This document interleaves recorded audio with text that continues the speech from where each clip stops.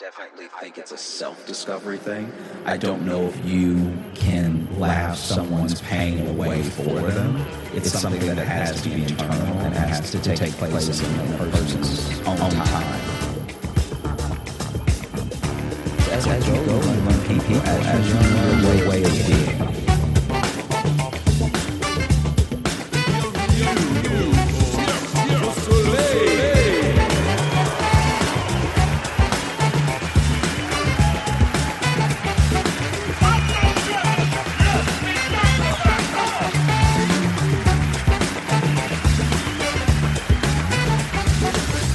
Bienvenue and welcome to Cirque du Soleil, a sonic trip brought to you by Cirque du Soleil, where we redefine the boundaries of creativity with some of today's most forward thinkers, doers, and creators. My name is Michel. I'm the creative guide at Cirque du Soleil and your host for today. It's been said that we have heart-stopping and mind-expanding shows that are inspired by how creativity intersects with other disciplines, even ones that aren't traditionally viewed as creative. The ideas for these shows, the stories, they can come from anywhere. We love clowning around at Cirque du Soleil. I mean, we are a circus after all, so we understand the important role that humor can play in our everyday lives. And when we're faced with hardships, quite often the way we deal with it is by using humor and sharing the jokes with other people. And it's true that, at Cirque you deal with life and death. It can be stressful, so it's so important to have relief from comedy. And I strongly believe, and I say that in many tribunes, that as a society, we need more clowning. It's essential. Today on the show, we're going to delve into this topic a bit more. How can we use humor to learn and grow as individuals and as a society? How does humor spark creativity?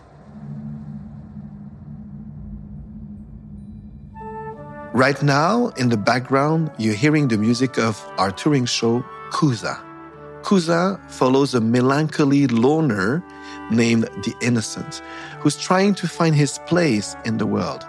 One day, he receives a giant jack-in-the-box in the mail, and when he opens it, he finds a character known as the Trickster. Now, the Trickster springs to life and fills the Innocent's world with color. He creates the world of KOOZA, the world of the show, and brings the Innocent into that world. Together, they go on a journey that explores fear, self-identity, recognition, and power.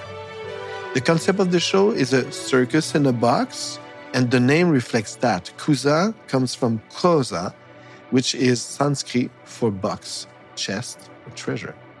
The show also combines two circus traditions, acrobatics and clowning.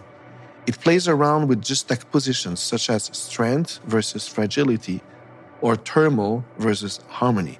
That show explores these themes in a colorful melange that emphasizes humor above all.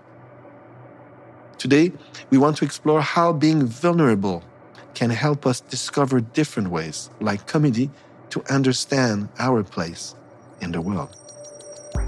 Joining us on our journey today is someone who has spent his life mastering the skill of making people laugh, whether they're laughing with him or laughing at themselves. Josh Johnson is intelligent, sensitive, empathic, eloquent, and hilarious. Emmy-nominated writer, performer, and NAACP award winner from Louisiana by way of Chicago. He's currently living in New York, working as a writer on a daily show, and is a former writer and performer on The Tonight Show starring Jimmy Fallon, where he made his late-night debut. Johnson's self-released comedy and music mixtape album, Elusive, has been described as live stand-up observational humor with musical compositions. Both elements wade in and out of political and social waters between the two arcs of the multi-genre epic. Johnson also co-hosts two podcasts, The Josh Johnson Show with fellow stand-up Logan Nielsen, and Hold Up with the Daily Show colleague Dulce Sloan. Josh, a very warm welcome to Cirque du Soleil. Yeah, thank you for having me. I appreciate you. It's an honor. When did you start to consciously make people laugh? It did start when I was a kid. I was not known as the funniest person. I definitely wasn't like the most outgoing. So it surprised people when I went into comedy and everything. But I think that stand-up just lined up with everything that I find interesting and important about life. So to me, I think that when you are, creative as a kid, there's a free-flowing creativity that you obviously, hopefully, never lose.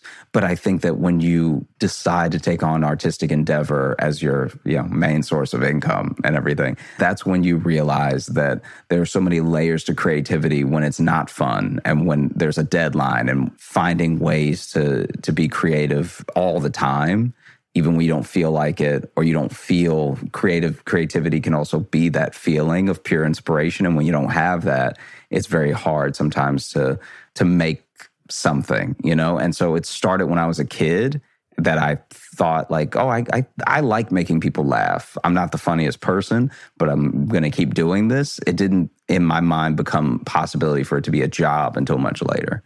You write a lot for television. And, you have to be aware of the news and things that happen in the very day. So your process sometimes has to be fast. How do you deal with that? How do you put yourself in the zone that will allow you to be efficient and not stressed out by that? Let's say you are in a situation where there's a deadline, or like I was saying before, you don't feel the inspiration or something, but you still have to create something. I think that in those situations, you have to find the sort of math and science in whatever your art is. And then that is how you bridge that gap. So as long as you understand the formula for jokes, you can still make a joke, even if you're not feeling funny that day, and even if they need a joke in 5 minutes. And I think that that's where you find how to do it. The feelings around it are very different because you won't necessarily get to put passion and tons of thought. But I think that there's a time and place for all that stuff. If you're watching my special, if you're watching an hour of me doing comedy, these are all things that I've thought of very deeply for a long time. If you're watching what I've written for TV, it's more than likely I wrote it that day. And so I think that everything finds its place, because if it took all of us feeling inspired and feeling ready, then very few things would get made. Some beautiful things would still get made, don't get me wrong. When people put that thought and attention into their creativity, you're rarely going to have something that isn't worth sharing, but it's not always the case where you have those luxuries. This is why it's a job and it's a craft that you perfect. I'm a recovered actor, and at the acting school, one of my teachers used to say, you need to have a great technique, because not all nights will be like, oh my God, I'm inspired, and I forget everything and I'm just in the... No. So the technique is there for those moments that you cannot rely on inspiration. And where did you learn your technique? Did you go to like a school, or you learned as you go, you learned from people? I think it's as you go, you learn from people, as you learn your way of being, right? Because for stand-up specifically, there are no rules. And so when there aren't any rules, all you can do is bring your own sort of creative DNA to the situation. And whereas with music and with acting and somewhat with the structure of writing jokes, there are things that you can apply that will create some margins for you to live in. But when it comes to just sharing all your thoughts with people, it's just not the same as anything else that I've found, where when you are just free flowing with like no rules, you can really sink or swim, because I think a lot of artists need that structure, and they will bring you something beautiful if you give them something to work within. And with stand-up, you just don't have that. So I learned my technique and my thought process and my strategy from watching people that I really admire.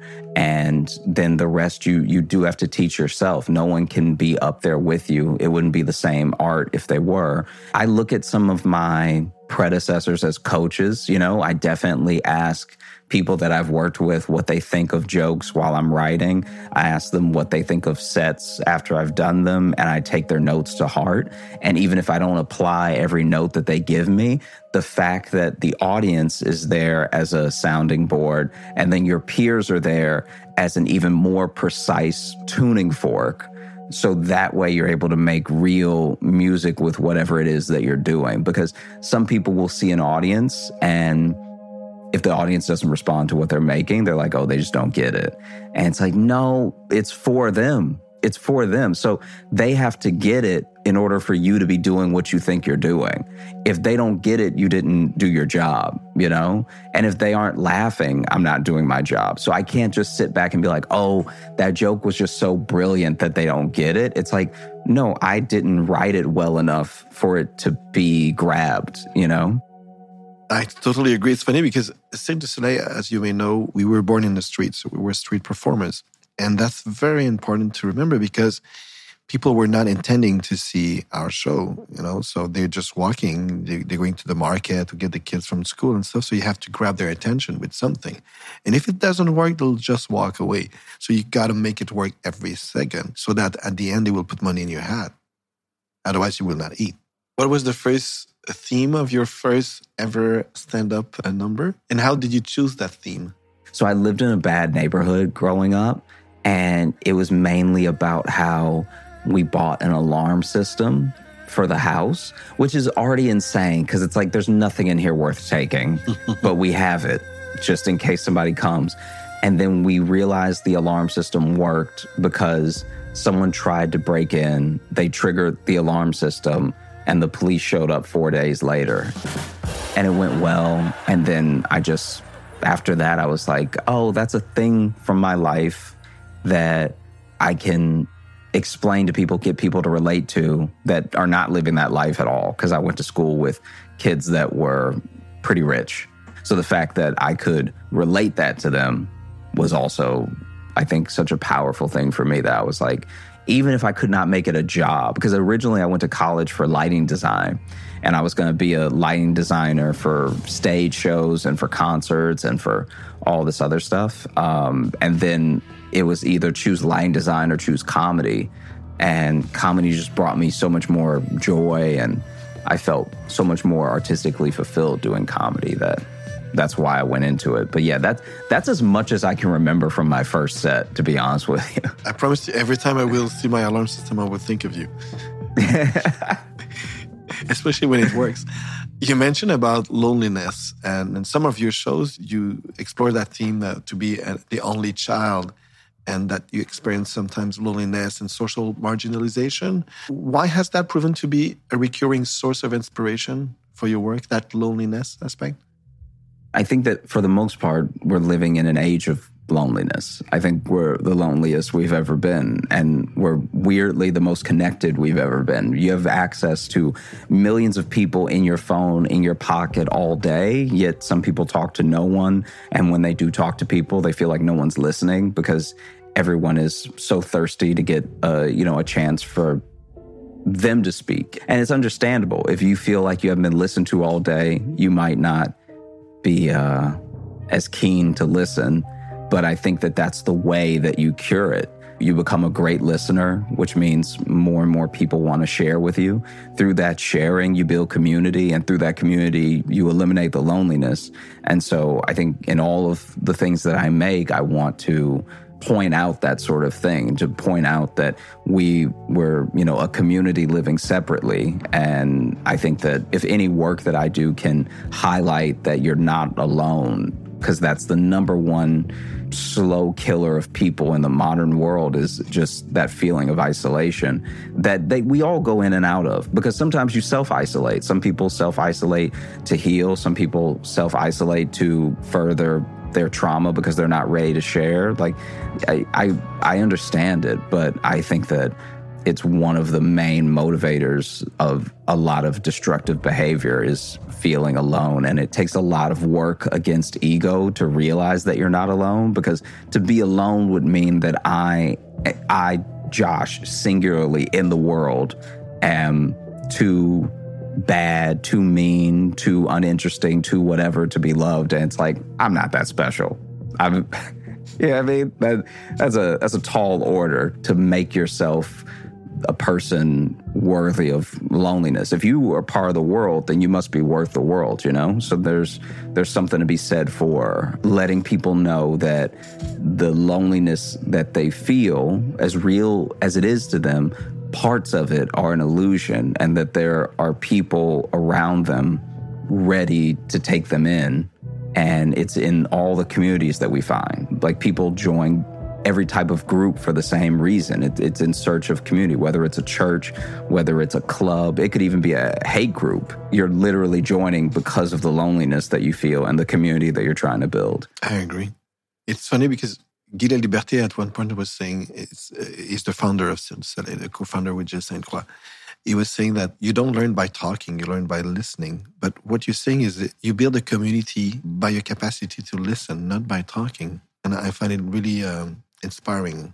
You can definitely build a cult by talking. You're right. Most of the real known cults, one guy talking. And he doesn't want to listen. No, he doesn't listen to anyone. That's why it always goes south.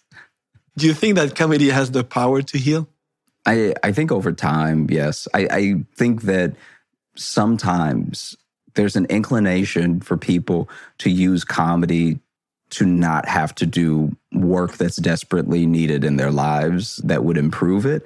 So I think comedy can be a Band-Aid, and comedy is definitely a defense mechanism, if nothing else. But I think that for the most part, comedy has a healing power where you are able to finally share. And when you're able to finally share, then now you can really release. And once you've released, you're healed. And so that's the way that I imagine comedy having the power to heal. I definitely think it's a self-discovery thing. I don't know if you can laugh someone's pain away for them. It's something that has to be internal and has to take place in a person's own time, you know? Do you have personal experiences that you could share with us where you could actually feel the healing power of your work?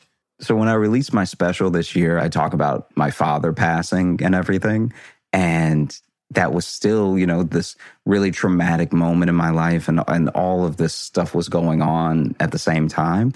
But when I was finally able to tell that story and really release it through the jokes I had written, I think that was when I was finally feeling like healed from a deep scar that I had carried with me for so long, where I've been working on processing his death because it was sudden, and then also working on jokes, but also how I feel about those jokes, but also if I should feel bad for, you know, I'm obviously not making fun of my father's passing, but I'm bringing light to the situation of how I felt during it.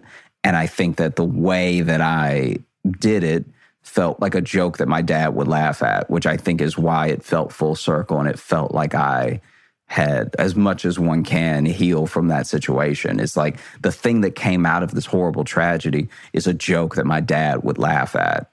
And so I think that feels, you know, that feels really complete. Can you share some of that story and the humor that you brought to it? I'll give you the shortest version of it that I can, because I think the thing ended up being very long. So I remember the first time I got paid to do comedy. This was crazy to me at the time. I'm pretty sure it was like $1,000 to come do the show. And this is like, I'm not that far into comedy. And I'm so excited that I am already planning how to save the money, because I'm like, I'll just go ahead and take a bus, because if I take the flight, that's going to cut into the money and everything. And I'm on the bus for hours, and it really does like change me as a person. Like, I'm like, I should have just taken the flight. This is crazy. And then this man was asleep next to me, but he was in that level of sleep where he like looked dead. And I don't know what to do. I don't even want to touch him to check for it, because in my mind, if I check this person's pulse and they are dead, I'm not ready for what that is, you know, to my life. And then sure enough, they wake up, but they wake up by pooping their pants. Oh my God. And they're screaming. And then he runs to the bathroom on the bus. And so then everyone on the bus is freaking out, right? And so I like tell that whole story. And then I talk about how when I was like 26 at the time, I got the call that my dad was sick. And it was like this life-changing thing because I had never really lost family super suddenly. I had lost people before, but they had all got sick, and it was over time, and I was able to talk with them and say my goodbyes and all that stuff.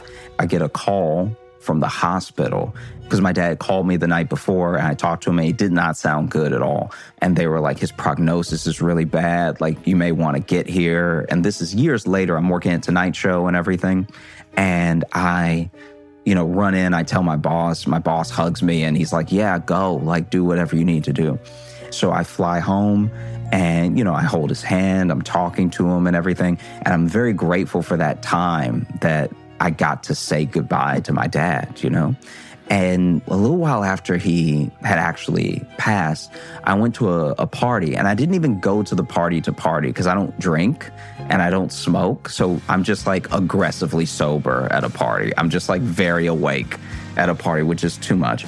So then while I'm at that party, I start feeling bad for being at a party so close to when my dad has passed. I'm like, am I a bad person? Like, that's crazy that I would be at a party right now. And I'm not fun. So I'm not like partying. So I'm just sitting there, and then I start to, like cry. And it's when I realize the process of grief for the people around you is exactly like shitting your pants on a bus.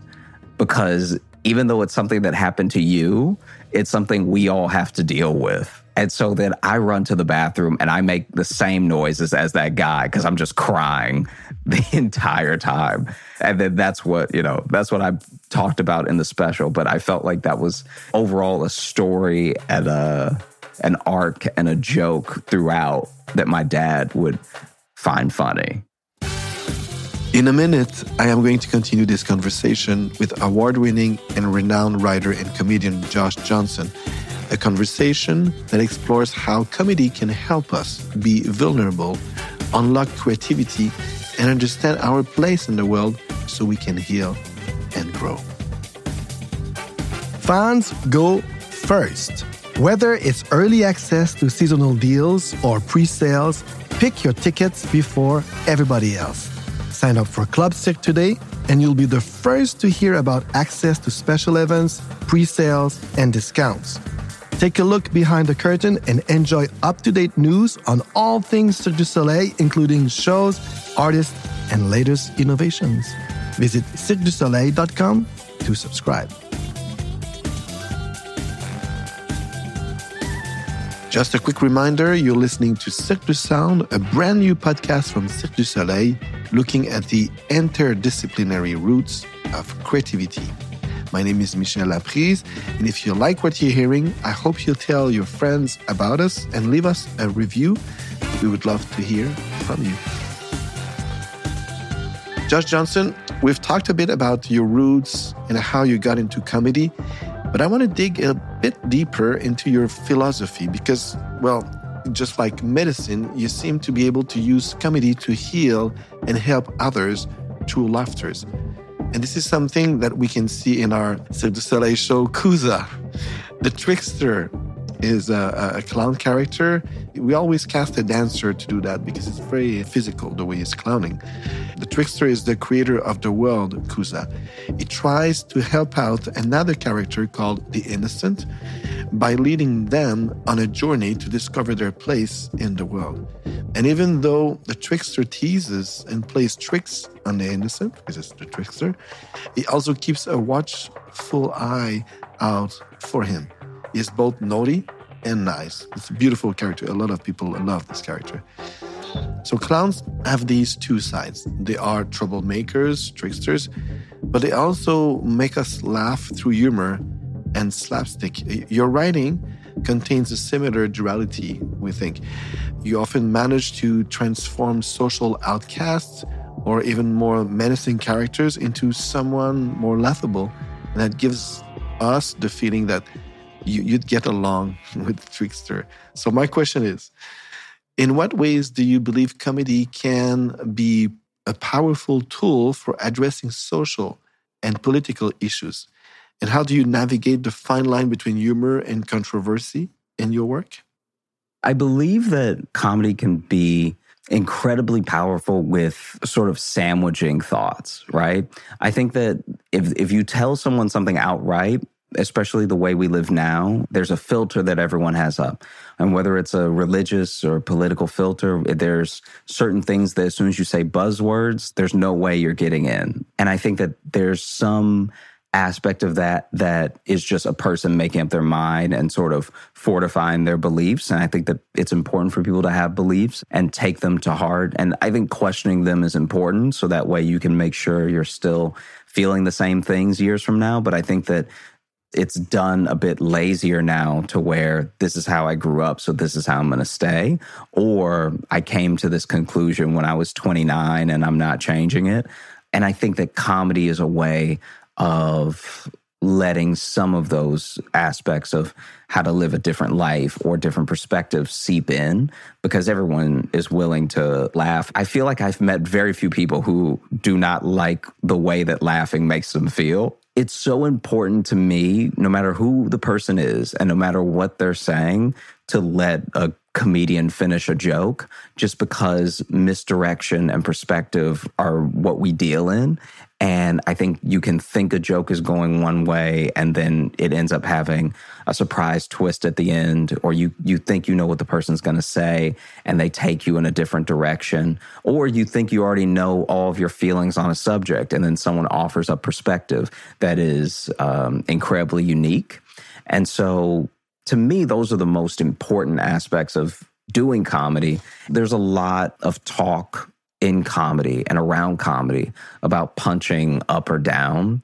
For people who don't live in that language, punching down would be joking on someone or like bashing on someone that has, I guess, a lower social class or less power or social standing than you. And then punching up is poking fun at people in power and all that sort of thing.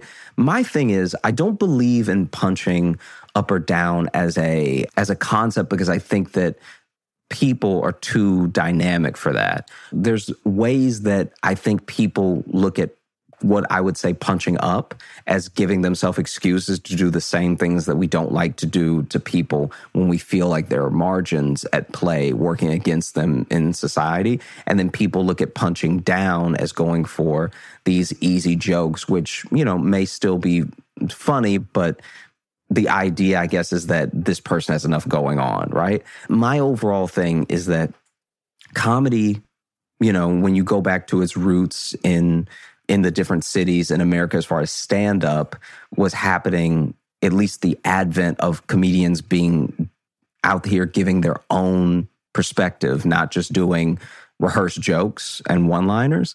That was happening at a time of counterculture where we were questioning the morality of authority for the first time. We were questioning government. We were questioning religion and everything. And we were questioning social norms in a way that led to the sort of ideal that I think people thought they could make a utopia out of. You know, no one thing is completely responsible or completely innocent from how we live in the world. We're still impacted by religion. We're obviously impacted by government. Everyone in a country lives under a government and everything. But I think our feelings of outcry towards those weren't really getting out there till the 60s and 70s and stuff, when stand-up was having a real shift, right? I think the political engagement of comedians, it became a really powerful tool for stand-up because people saw where these roads were crossing over each other, where you could both be an entertainer and a political activist in a way that wasn't just an actor. Because before that, actors had been pretty politically savvy and stuff, but when they're on camera, they're being a whole different person. Whereas with a stand-up, they were out here protesting, and then they were going on stage and being like, oh, also, I still think those things. And I'm going to try and make you laugh and try to express my ideas, right? The contrarian attitude is still one that you need, to me, to make very good comedy, because most comedy is going to be poking fun at what is. So if you just comment on what is, you're just doing a documentary. But if you question everything that is, now you're making art, right? Because art takes us to those directions of what could be. What is art does not exist in what is as far as how we live. And that's what makes it special. And so I think that that has sort of turned on itself now to where there's obviously been several schisms within the attitudes of how to approach comedy and how to do comedy and what is comedy as far as stand-up goes. And I think that within those, there's a natural inclination for some to still be counteracting and contrarian to anything that's popular, because there are things and there are people, groups that are popular from their sort of social standing or because they're marginalized. And so going after them feels like, oh, I'm attacking power in a sense. And then there's the traditional forms of power. There's government, there's huge conglomerate companies that have hundreds of thousands of workers under them and everything and are seen as the man and stuff like that.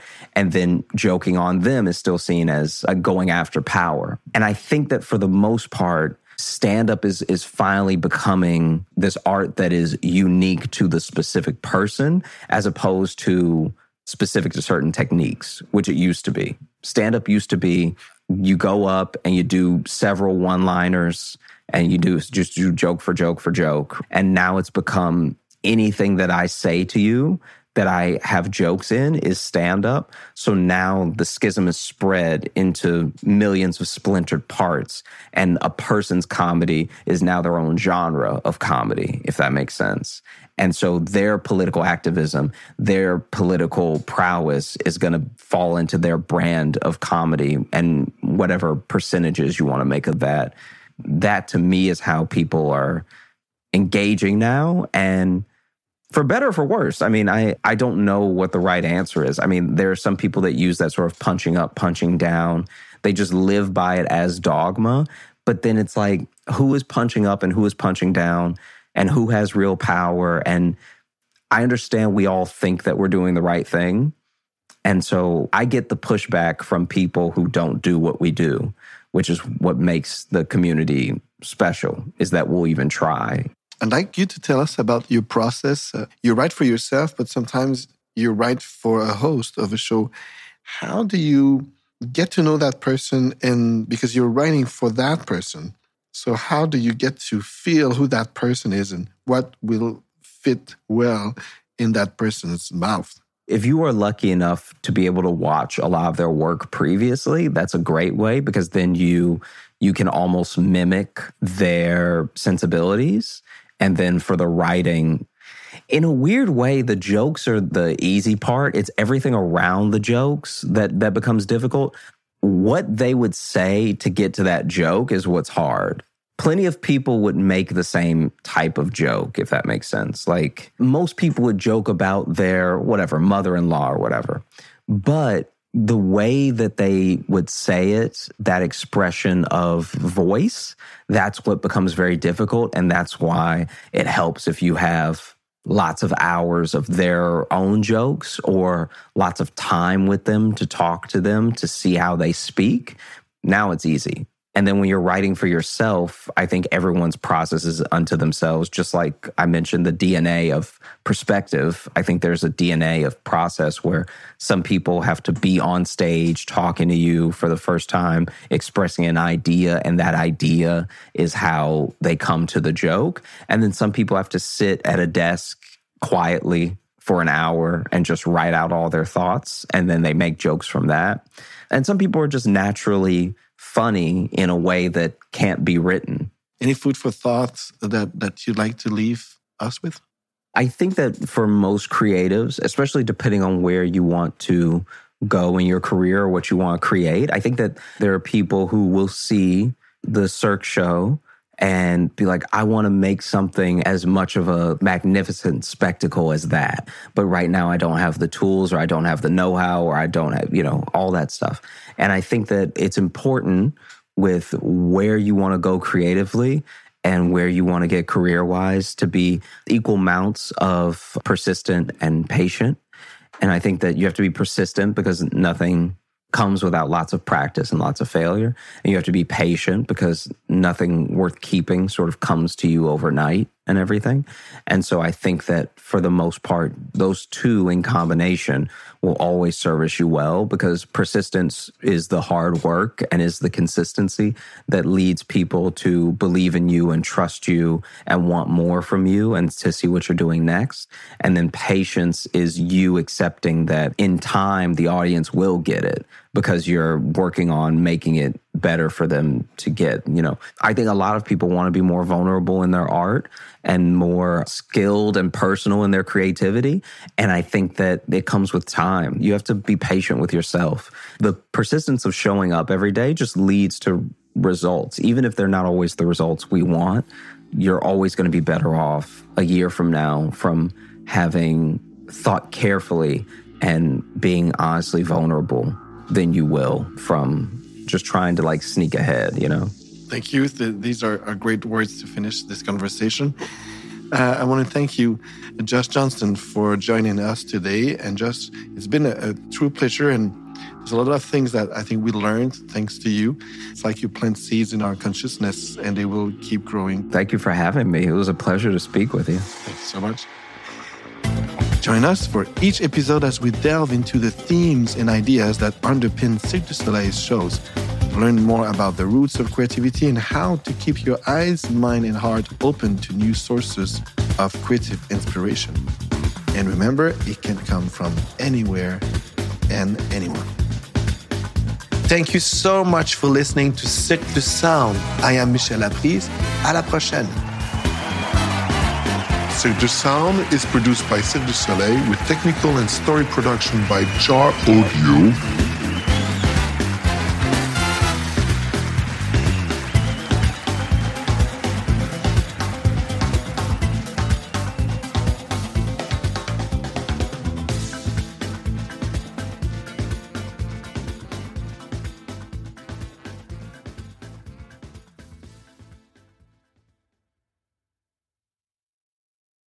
If you liked what you heard today on Cirque du Sound, please subscribe, comment, and leave a review.